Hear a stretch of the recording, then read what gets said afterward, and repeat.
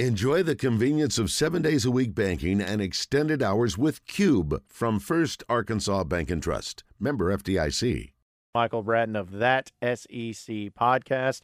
And Mike, really appreciate you joining us, man, as always. How you doing this afternoon? Hey, doing great, John and Joe. Thanks for having me. And, yes, it was a whirlwind last week, so it's nice to be back home in Nashville. Yeah, I can totally understand that. And I know that there's a lot of things we're going to dive in with you about when it comes to not only Razorbacks, but also SEC football in general. But in particular, I want to bring up a quote that you had. Of course, at Media Days and talking with a lot of different people and doing interviews and even with Feinbaum and all that stuff, it's all going on. But you had a particular clip that really went viral, especially among Razorback fans. And I'm going to play that clip so everybody has some context. And I think it's going to cause quite the reaction. Take a listen. In the West. Okay. And I think it has a lot to do with the fact that better coaching staff, better quarterback, better offensive line. Jimbo Fisher gets touted as this quarterback guru. The last quarterback he had that he coached up was Jameis Winston. That was nearly a decade ago. And I loved what Kellen Mond did, but he had 3 years with him, and he never got any better. I thought he was better as a sophomore than he was as a senior. I don't care what the record was during the COVID year. We need to stop pointing to the COVID year, saying we went 9-1. It's every other year that seems to be the norm there in College Station, losing 4 games. I'm not saying A&M is going to lose 4 games again, but you stack them up against Arkansas. I like, again, Arkansas coordinators are better. The quarterback's better. The offensive line's better. I think Sam Pittman's a better coach than Jimbo Fisher. Okay, now, Mike, explain yourself, as they say, because A&M fans, you talk more about A&M in that clip and comparing them, but to say all those things about A&M and then adding into the fact that Arkansas may have it all better than A&M, how do you explain that? Well, first of all, that sounded like a handsome man on that that you played that clip. So yeah. I mean, I'm just blown away how many people have A&M as just the assumed number 2 team in the West. And I mean, I guess I get it in some regard. They just signed this historic recruiting class, but typically those guys don't come in first year ready to dominate the SEC or anything. So a little baffled by all that.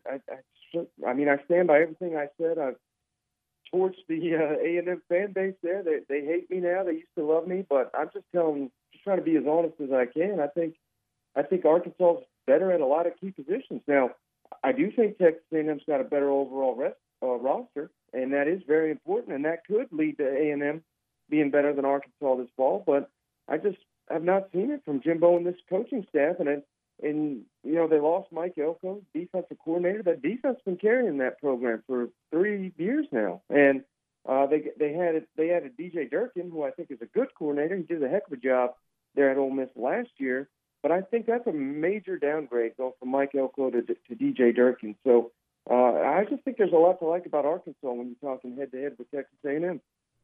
Is it a lot about the experience that Arkansas has and what they're returning compared to what Texas A&M is doing? Because they're, especially at the quarterback position, they're going to be different, but they're replacing a lot of talent, and we're kind of used to seeing that. Whereas with Arkansas, you're replacing Traylon Burks as far as the receiver position, but you do have a lot returning. Yeah, well, I mean, how many years, Joe, are we going to say Texas A&M's a quarterback away from competing? Yet they got this coach they're paying $100 million. That's supposedly his reputation. That's what he does. He develops his quarterbacks. But like I said in the clip, I mean, he's not done it. So why we keep giving him, you know, credit as this great quarterback developer? Right? Exiting the spring, I think they're further away from a decision at quarterback in College Station than they were going into spring. So what's that say about their ability to coach up a quarterback? And I really like Max Johnson. I think he's really underrated. I think he was put in a bad situation at LSU. That'd be my guy if I'm Texas A&M. Everyone down there loves this Haynes King. He came in and threw 3 interceptions against, I think it was Kent State, and then he got hurt and he never played again. Yet he's the next Johnny Manziel. So I hope he is for their sake, but I just haven't seen it. You know, you bring up quarterback gurus and coaches and everything, and I agree with you as far as A&M goes. But in the SEC in general, obviously Alabama has something going on because they've had a few Heisman Trophy winners at the quarterback position, or at least first-team All-SEC, All-American type players, and just like every other position. And we know Ole Miss with Lane Kiffin last year had a good one with Matt Corral. But Are there any other programs in the SEC that you look at as being like, okay, that they know how to develop a quarterback, that coaching staff knows what to do with the quarterback? Because it seems like there's a lot more programs that are a quarterback away from being good than there are places that actually can develop quarterbacks pretty well. Yeah, I mean, two that stand out come to mind right away. Lane Kiffin, of course, down there at Ole Miss. He's got a strong track record. I mean, 1 year at Alabama. I know it's Alabama. They were loaded, but he took a guy that was going to be a running back, and he developed a first-round receiver with Blake Sims at quarterback. So, I mean, his track record speaks for itself everywhere he's been. They produced that elite quarterback play. And then Tennessee, my alma mater there, we got Josh Heupel now, and same deal with him. Just look at his track record. Basically, every quarterback he works with becomes all-conference and all-American, and I've sent a couple guys to the NFL, and it looks like he's doing it again with Hendon Hooker. So Ole Miss and Tennessee, definitely, those two programs, some of the best in the SEC at developing these quarterbacks. We saw that all SEC teams were released. How would you rank the quarterbacks after Bryce Young? I know that's a hot button on this show, but let it be known. I mean, I have my ballot saved if anybody needs to see it. But I got KJ Jefferson, number 2 in the SEC. The only reason he's not number 1, of course, because they got a reigning Heisman Trophy winner down there in Tuscaloosa. Bryce Young was just incredible. But, yeah, I mean, I was pretty stunned. I think I've put it out there. I've got Will Levis as, I think, the 7th best quarterback in the SEC. So I don't have no idea how he made the list. I did vote Hendon Hooker number 3. I think you can make the case for KJ Jefferson or Hendon Hooker. You could slide those in interchangeable, but I still think KJ Jefferson, based on what I've seen from him, I've been high on him for a year, and he validated that last year. So I think he's a tougher player. I think he's a better leader. He's my number 2 quarterback in the SEC. Speaking of the whole quarterback coaching and guru and development, I think Arkansas, at least in the 2 years under Sam Pittman and Kendall Briles, I mean, Felipe Franks had a really nice year in his 1 year, and we know what KJ Jefferson did this past year.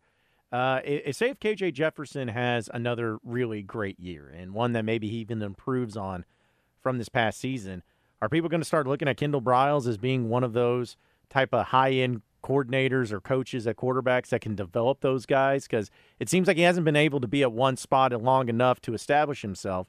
But do you think that a great year out of KJ would really showcase his ability not only take a head coaching job perhaps somewhere else, but to also establish himself as being someone who can really coach up the quarterbacks? Yeah, no doubt. And I think I said it on your show before, John. I mean, the last quarterback he's worked 2 years consecutively was a guy, RG3, who won the Heisman Trophy. So we got to go back that far for 2 consecutive years where Kendall's worked with the quarterback. And like you said, he's moved around quite a bit, but everywhere he goes, he gets production out of these quarterbacks, and they have career years. And that happened with Felipe Franks, obviously happened with KJ Jefferson, and that gives me a lot of hope that this year will be even better, even with the great Treylon Burks off to the NFL. I think KJ Jefferson, he's not going to surprise people there in Arkansas, but I think he's going to surprise people around the country that don't realize what a talent he is.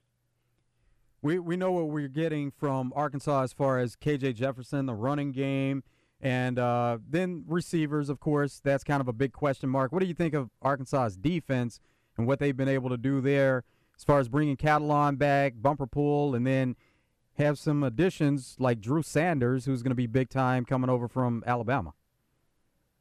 Yeah, and I keep hearing people from within that program just rave about Drew Sanders and his impact on this Arkansas defense. So cannot wait to see him suited up. I mean, he was star player for Alabama. You go back early last season, he was making big-time plays for the reigning SEC champions. I think he's going to slide right in. And, him and Bumper Pool, you can't do much better as a 1-2 at the linebacking core. So excited to see that.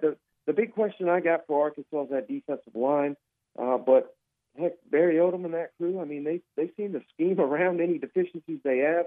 I love Jalen Catalon. You mentioned him. I think he's the best safety in the SEC.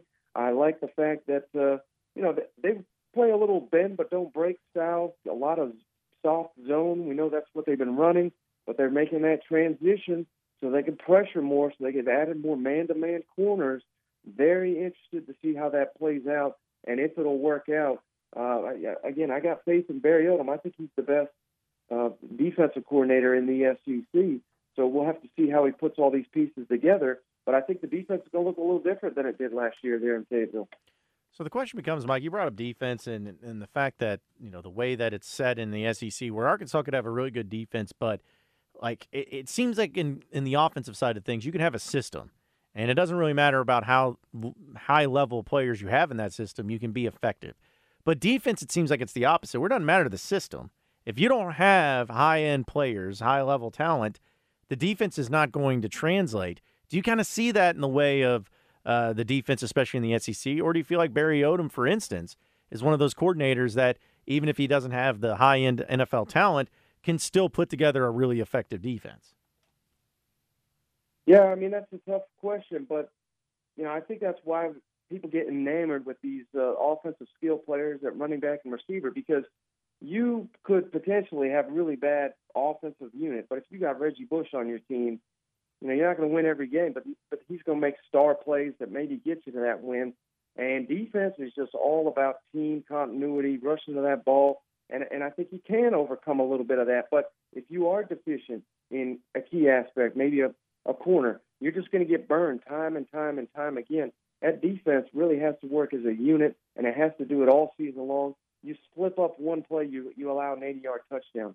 And, that's just not the way it is on offense. It's more of like I said, it goes back to star power and skill, whereas on the defensive side of the ball, it's a team. They've got to be working together, and you have to limit mistakes. So I don't know if that answers your question, but Barry Odom, he sure as heck knows how to get those guys working in the same direction, at least based on what we've seen 2 years there at Arkansas. Mike, we talked about your ballot from the Arkansas standpoint as far as having them number 2 and having A&M 3, but something else that's really interesting about your ballot, when you look at the East, you had Florida at 2 and then Kentucky at 5. So how did you go about ranking that ballot overall? But in the East, that's pretty intriguing from the way it shook out and how most people see it happening. Man, if you guys think A&M fans are mad at me for these comments, you should see what these Kentucky people are saying. I mean, I had one of the coaches from the staff tweet me. I had Matt Jones, I think most people in the SEC know who that is, call me this biggest idiot in the SEC and all this. But, hey, I think 2 through 5 in the East is going to be very, very competitive. But why I've got Kentucky so low, they play at Florida, they play at Tennessee, they host Georgia. They're going to be underdogs in all those games, and I think it's very conceivable they lose those games.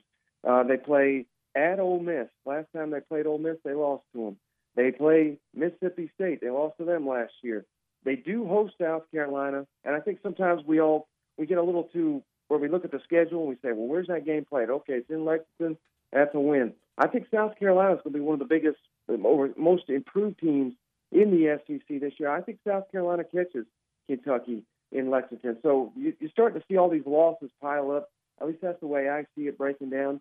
And as far as having Florida number 2, again, they host Kentucky. They do have to travel to Tennessee, but as a Tennessee grad, I can tell you they've beaten Tennessee, I think it's 16 out of 17. So I don't care where that game's played. I give the edge to the Florida Gators over the Tennessee Vols until I see it differently. I think Florida's got a lot more talent than people realize, and they just got to clean up a lot of the issues when it comes to penalties, undisciplined play. This is 2 years removed from being in the SEC championship game. This is not a terrible roster, and I think Anthony Richardson at quarterback, I've got him as possibly the biggest breakout star in the SEC this fall. You mentioned Florida. I think that's intriguing because they're a program that has had a lot of high-level success, even in the coaches that weren't any good and they fired. Mm-hmm. Like, Will Muschamp had one good year. Jim McElwain won the East back-to-back years and got fired. Now, say what you want about Dan Mullen, but he had one good year. So it's like even in the coaches that don't have success, at least to their expectation, they still end up getting fired. But now you got Billy Napier. A lot of people were high on him, thought he would have been the LSU guy, but instead is going to Florida. Do you see him and the Florida program working out long-term where he can be kind of that coach that possibly gets him to another national championship, similar to what Urban Meyer did and Steve Spurrier did and other guys too? Hey, that's an interesting question. I mean, that's something we've been kind of debating all off season, but Florida's a weird job because they not only do they expect championships, but it seems like they expect a fun brand of football too. So it's like there's so many layers to it. And just what I know of Billy Napier, it's not exactly a fun and gun style. It's a pro style. It's pound the rock, play good defense. And I don't want to call him Will Muschamp because I think his resume as a head coach is vastly superior than Will Muschamp's. But it is interesting. I think if he wins, they'll be happy. But how about this stat, John? 16-3. That's Billy Napier's head coaching record in one-score games. So, I mean, that's pretty incredible, and it gives you an indication of what a quality head coach he is, winning these close games. I think Florida is going to be in a lot of one-score games this fall, and I think that that record speaks to Billy Napier being able to manage his way to manufacture an upset here or there in the SEC this fall. So, Mike, we're going into the season talking about KJ being one of the top quarterbacks and playing well, but why is it that Will Levis and Anthony Richardson, they're getting so much love and so much praise projected to the NFL as far as possibly being top 10 picks? Well, Will Levis, because some guy that I never heard of wrote an article that said he's the number one pick. That's the main reason there, because beyond that, I mean, I've talked to NFL people. They're saying this guy, he's a quality prospect, but he's a round 3 prospect is what I'm hearing from people that would actually know. So I don't get the Will Levis hype. Again, I'm not trying to sit here and trash him, but he did have, I believe, 13 interceptions. He had a number of fumbles. He went 6 weeks last fall without completing a pass 20 yards down the field. Now, he may be the best quarterback in Kentucky history dating back to Tim Couch, but to be honest with you, that's not saying much. He's a quality player, but again, I've got him 7th in the SEC when it comes to quarterbacks, so I do not get the hype there at all. When it's Anthony Richardson, I think that's a fair criticism. Again, I have him well below KJ Jefferson, but from what we've seen of Anthony Richardson, I mean, my God, how can you not be impressed? I mean, he can throw the ball 80 yards. He's one of the fastest players. He's one of the biggest players. He just checks all the boxes you'd want in a quarterback. Now, we've just seen him in spot duty, and we've seen him against lesser competition, and he's dominated that lesser competition.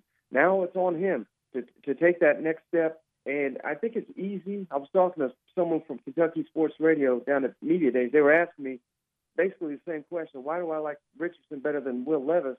And I have to admit, sometimes when we've not seen these guys on the field, it's hard to pick them apart, whereas we've seen Will Levis start for an entire season. So there's kind of scabs to pick at, and I'll admit to that. But, based on what I've seen from Anthony Richardson, I mean, his ceiling is just incredible. Who do you think is going to be the player in the SEC, and it can be quarterback or whoever, that did not play in the SEC or did not play much last year in the SEC that's going to be a huge impact player this year?